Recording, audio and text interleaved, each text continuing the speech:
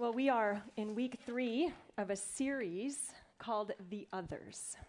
And over the past few weeks, Dan Meyer has unpacked for us the beginning of a conversation on how to orient our lives to the flourishing of other people. And he reminded us on the first week that we would have a conversation about how people who are oriented to the others are outgoing. They're treasure-seeking. They're hospitable, which is where we will spend our time today. They're empathetic, resourceful, and self-sacrificing. Everything on this list is a hard and humbling and high calling. And to enter into the presence of God is to enter into the presence of the divine creator who has oriented his entire being around the flourishing of the others, all of us together.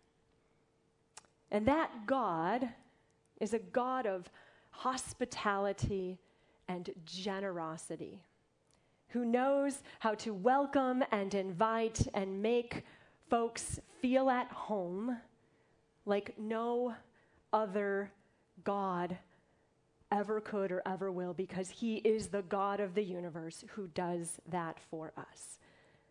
Now, when we think of hospitality through our Western lens, we think of having folks over for a few hours, probably on a weekend night. We don't want them to come too early because we're not always ready for them. We don't want them to come too late. And sometimes we don't want them to stay too late. We do check the watch, maybe get up, start cleaning the table. We have little hints and cues that we offer people. We have a hospitality industry that boasts in the United States alone 55,000 hotel rooms. 5 million people on any given night are in a hotel or staying in a hospitable place. We have Disneyland that is touted as the happiest place on earth, unless you're there with your children like we were this summer, and we waited 90 minutes for the Matterhorn, and then it broke down. Not the happiest place on earth. My mom, at the lake house where we spend some time in the summers, has a plaque on the wall, quote that I believe is attributed to Benjamin Franklin.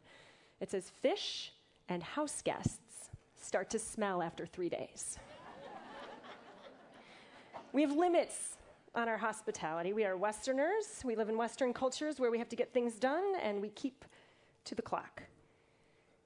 Our text for today is the sending out of a group of people by Jesus who are sent into the first century to rely upon the hospitality of the people all around them. It would be astounding to us if someone showed up on our front door today expecting us to put into practices the rites and the rituals and the routines that were in play in the first century. In the first century, travelers could come and knock on your door any time of the day or night. They could show up with any language, any skin color, any age. They could show up sick, they could show up tired, they could show up injured. And the custom of the day held that you were to open your door and welcome them and make space for them in your home. Should you choose not to do that, you would bring disdain on your community. You would be known as the inhospitable community that could not welcome a traveler. You then would not be received by another community should you hit the road one day and need the mercy of a stranger. You might even bring calamity on the head of your community or your village if you sent away someone who was traveling with some military prowess. Or at the time, they believed magicians and people with magic might be traveling. You had to welcome the stranger in.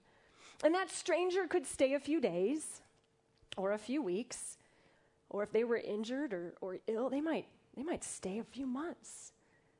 And you would feed them, and you would clothe them, and you would ask to the best of your ability how they were. You would spend time with them. You would then send them on their way with provisions to get them to the next place on their journey. Because the journeys were long. There was not Google Maps that could tell you the quickest workaround to avoid the traffic. They couldn't go on TripAdvisor to avoid all the shady motels. They were at the mercy of what they were sent out with and the next place that would receive them.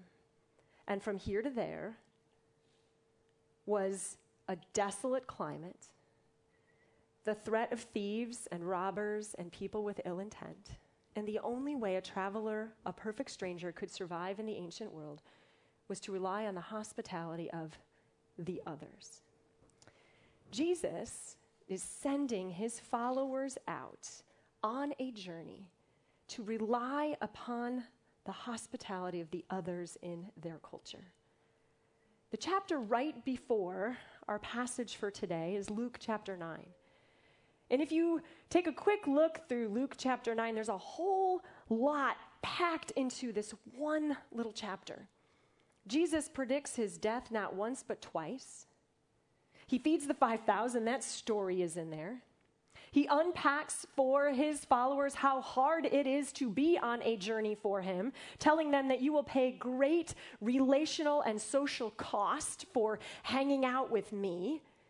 He sends out the 12 disciples at the beginning of that chapter, and then after all of that, as if that wasn't enough to deter you from this mission I'm putting you on, Luke 10 starts out by saying, after this, after all of this, then the Lord sent 72 more out.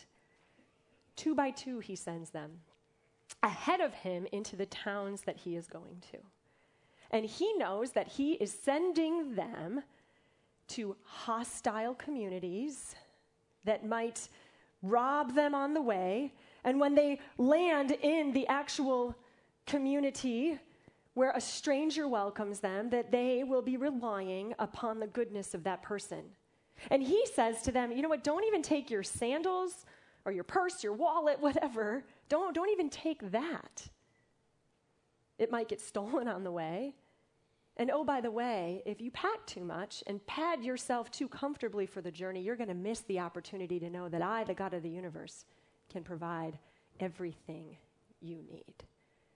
And when you get there, he says, don't go from house to house looking for better accommodations, like peeking in the door and going, let's see what the guy next door's got as far as accommodations. He says, don't do that. And when you go, be the stranger, the visitor, the journeyer who brings my peace into those places. Be a purveyor of my peace. Be the best guest they ever had. Be the presence of God in that place.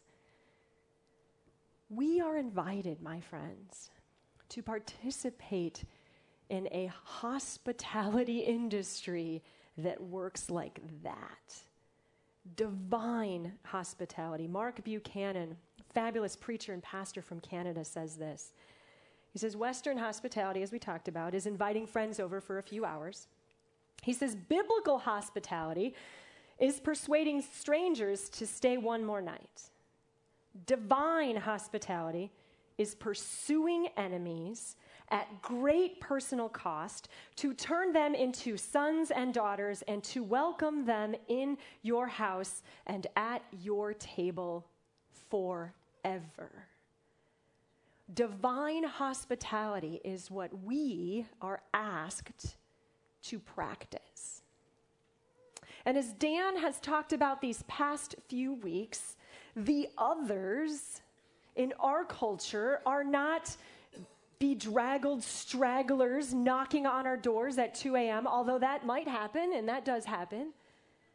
But the others, as we've discussed, are the people who we don't quite get and aren't sure we want to get anyway. They're from that generation or that neighborhood, or they did or didn't go to those schools. They have houses over there, or maybe they don't have houses at all. They vote with that candidate. Those others are the ones we struggle to embrace. And we think to ourselves, maybe, thank God I'm not like them. And some of them would be the last people on the planet that we would ever say, we are going to invite over for dinner. And to be clear, hospitality doesn't mean inviting everybody in the world over for dinner. Some of you are at an age or a life stage or a place of life that you don't have a house or a table to invite somebody over to. Hospitality doesn't mean you have to cook like Martha Stewart or Bobby Flay or whatever it is. Hospitality means you have to be fully present to those other people. To sit with them and experience them and listen to them and receive them in such a way that you treat them like they are more important and more valuable than you. And that might happen at work. That might happen on a walk to or from school, on the bus, whatever it is. Henry Nouwen says this about hospitality. Hospitality means primarily the creation of a free space where the stranger can enter and become a friend instead of an enemy.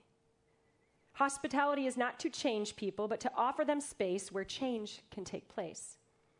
It is not to bring men and women over to our side, but to offer freedom not disturbed by the dividing lines.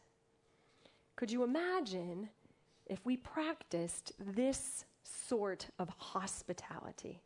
How many of you have ever been invited to participate in a gathering or a conversation with someone who looked at you and treated you like that, with a completely different set of ideas and a different background, but who was genuinely interested in you and what the God of the universe was doing through you and in you? This is the invitation of divine hospitality. Hebrews 13 says, "Keep on loving one another as brothers and sisters. Do not forget to show hospitality to strangers. For by so doing, some have shown hospitality to angels without even knowing it." See, the adventure of a hospitable posture in this life is that you never know who you're going to meet. And it doesn't matter if you're an extrovert or an introvert. It matters that you open your life to the possibility of divine surprise from another. Years ago, when I was in seminary, a bunch of my classmates and I decided to go on a little expedition of sorts. And we were mostly a bunch of white, uppity, hiking gear wearing, granola eating brats, if I can just say it. And we thought we were going to travel to the other part of Denver, the 5 Points neighborhood. And we were going to participate in a meal served up by another culture. And we went to Ethel's House of Soul. Have any of you ever had real soul food? Right. It's not like the thing we do in the western suburbs always. But we went to Ethel's House of Soul, and Miss Ethel, as she was called, was actually born and raised in Chicago on the south side, where she learned how to cook soul food alongside her mom, who ran a concession on the south side of Chicago. And in the early 70s, at 19 years old, Ethel took all of her mama's recipes by memory to Denver, Colorado, and opened up a restaurant. And until she was 75 years old and hung up her apron just a few years ago, Ethel cooked handmade, loved up on, home-cooked meals for everybody, any size and shape and color and race and gender and whatever it is that walked into her restaurant. They got loved up on and fed by Miss Ethel. And you could get a whole meal for less than $10, and she only took cash. And Ethel cooked up fried chicken and collard greens and ribs and macaroni and pork chops and pig's feet and smothered neck bones and Salisbury steak and dumplings and, of course, a giant hunk of cornbread to sop up all the gravy. And Ethel's was sticky in the most glorious way. And I remember we went there with my classmates on a very hot Denver day. And I remember sitting down and I remember thinking, I am stuck to everything in this restaurant. The vinyl, plastic booth and the tablecloth. And Ethel came out and wiped her hands on her apron and welcomed us. And I remember looking at the menu thinking, oh dear Lord, what are neck bones? What are we going to do? We eat energy bars. It was the most fantastic meal. And we had the audacity to think that Ethel needed us to come to her restaurant. She needed our meal tab. We were doing her some favor by, being patrons in her establishment. And man, did we get served up some humility. And we learned that we had been received by one of the most glorious women in all of the Denver restaurant industry. And she listened to us and asked us questions and then moved from table to table and worked the room and was the most hospitable presence to everybody there. She pointed out to us the mattress propped up against the wall in the corner that sometimes she would flip down on the floor because she would sleep there so she could wake up at 4 a.m. and make the biscuits and the gravy and the cornbread and everything else. And the thing with that experience that stayed with me was that when we think we're going to do this hospitality thing, and we're going to be the ones that go to that place and invite those people over, or we're going to get on a plane and go 2,000 miles away and bring our hospitable goodness to somewhere else, what we find out is that the people we think we're serving sometimes serve it to us, right? And they can teach us more in 5 minutes about the glory and the goodness of God than we can learn in 20 years of Sunday school. But we can't learn and be humbled by and in awe and made in awe of others until we learn how to fully be present to other people. Because if we had sat at that booth and just kept on with our, we need to be here and you need us, it wouldn't have worked. But we shut our mouths and we listened to Ethel. We were her guests. Mike Mason says, to enter the presence of people is to allow others to be more special, more noticeable, or more present than we are to ourselves. I struggle with this. I want to be the cool one. I want to be the one known for whatever. True hospitality puts others way above ourselves. Notice how many times Jesus was a guest. Do you ever think about that when you read through Scripture? He started his life as a guest in Mary's womb. And he slept in a borrowed manger, and he was buried in a borrowed tomb. And throughout Scripture, he went to eat at the home of strangers and friends and enemies. Simon Peter and Levi and Martha and Zacchaeus and all of the Pharisees who would invite him over just to bait him and try to ambush him. Over and over and over again, Jesus is received by others. And Scripture tells us people didn't really get that he was the Son of God. So do you think that when he went, they knew that the Lord of the universe was dining in their presence? But this is what happens to us when we extend the presence of God in our truest and fullest selves to the presence of another. What we receive is God's goodness in them. And sometimes you got to peel back a lot of layers to get there. And we have to look past all the ways we are different and all the reasons why we argue and all the reasons why we categorize and why we're polarized and why we attack on social media over this issue and that issue, whatever it is. We have to set all that aside and realize that that person who you might say in a million years I would never spend time with them, that very person will mirror God back to you one day. And there is something we have to learn from them. And the only way we can do it is to sit fully and beautifully and humbly in their presence and receive whatever conversation, whatever meal, whatever moment they are able to serve. So how do we do this?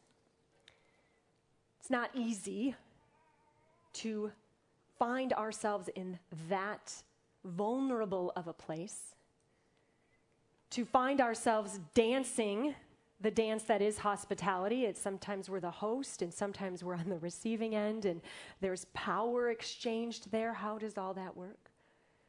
Two quick things to take away this week. The first is you don't have to look very far to find someone to be hospitable toward.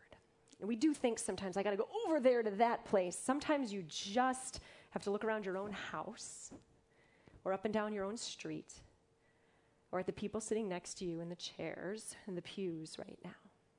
Sometimes that's what it is. Because some of you walked in here this morning high-fiving people and hugging your friends and you're sitting next to your family, and some of you walked in here today for the first time or maybe the 100th time and thought, I don't know anybody here. I don't know if I belong here. I don't know if these people care whether or not I'm here. You know why we do that awkward moment at the beginning of church where we make y'all shake hands with one another? It's not just so we can see y'all squirm. Because I know some of you are like, oh, okay, I'm going to go talk about the Bears or, whatever it is. It's because we need to interact with one another. Years ago, a person from this congregation said to me, that is the only time they shake hands with another human being all week long. This person thanked me because we greeted each other at this church, because that was the only human contact this person had all week. Never underestimate the power of being present to the person sitting right next to you. Felicia Thompson calls this housekeeping.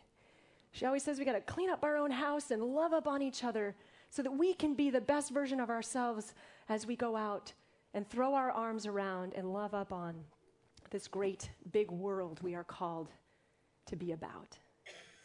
So this week, maybe before you leave here today, meet somebody new. And not like in this awkward way. It's going to be awkward no matter what, so let's just say that, right? Just go greet somebody new and ask them how they're doing, and then actually listen. Actually listen. It's a small thing you can do, and if you don't do it here, you can do it at work. You can do it at school. You can do it in your own home. Turn your heart toward the other and try to be fully present in a moment with them this week. Look for the way God is in them this week. And second, remember that we do this because this is how God treated us and how God greets us. How many of you were ever picked last for a team somewhere in your life? Or grew up in the era where you would stand and the two team captains would pick students and you would just the whole time go, please don't let me be last. Please don't let me be last. And I was a colossally horrible kickball player, and I remember this vividly in elementary school. It's a giant ball, and it would come floating to you, and I would just think to myself, I just got to kick it, and then I'll get picked for the team. And I missed the kickball every single time in elementary school, and I don't know why. I'm fairly coordinated now as an adult, but I could not kick the kickball. That, and I couldn't climb the rope in gym class. I just couldn't do the rope. And I remember the torture of gym class where the teacher would assign two students to the front, and they would pick the kids. And I was picked last every single time we played kickball. And I remember thinking to myself, I matter. I am better at this than you think. Do you see that I count for something? And there was always an uneven number of kids in our gym class. And so I would stand there, and it was like, who's going to get stuck with her? How many of us feel like that pretty regularly in life? And there's a part of me that likes to think we grew out of that, and there's a part of me that realizes we feel like this every day in some way. And a lot of us are standing going, pick me. I've got something to contribute, I promise, just give me a chance. Friends, this is what God did to all of us. He gives us the chance. He picked us all at once for the kickball team. And he's in his glorious majesty in the heavenly realms, and we all show up at the door in the middle of the night this messy pile of humanity, and we don't speak the language of heaven, and we don't know the customs, and we're dirty. And even on our best day, our righteousness is but filthy rags, and we bang on the door and we say, God, can you pick me for the team? And God says, look, I've already picked you. You can come in, and by the way, I'm not just going to leave you in the foyer. I've prepared a place for you with many rooms. And you are invited to be my guest forever. And then we hang out a little bit in this Jesus business. And we read our scriptures, and we realize what we're told by God. That after we've been received and put our feet up on the couch and we lavish and lap up a little bit of this divine hospitality, there's this scripture that says, now go and do likewise. Because you have freely received, my friends, now freely give what you've been given for the sake of the other. Go be present this week, because God is present to you. Amen? Amen? All right, let's pray together. Lord, thank you for the opportunity to be in your grace-filled presence. Help us, God, to be about the flourishing of the other. Help us, Lord, look around this room or the cafe room or the sanctuary or wherever we find ourselves this morning, Lord. Let us start by just looking around and marveling at the others who are in this place this morning. And let it motivate and inspire us to marvel at the goodness and the majesty and the glory of the others all over this world who you've asked us to love and to be loved by. And everybody together said, Amen.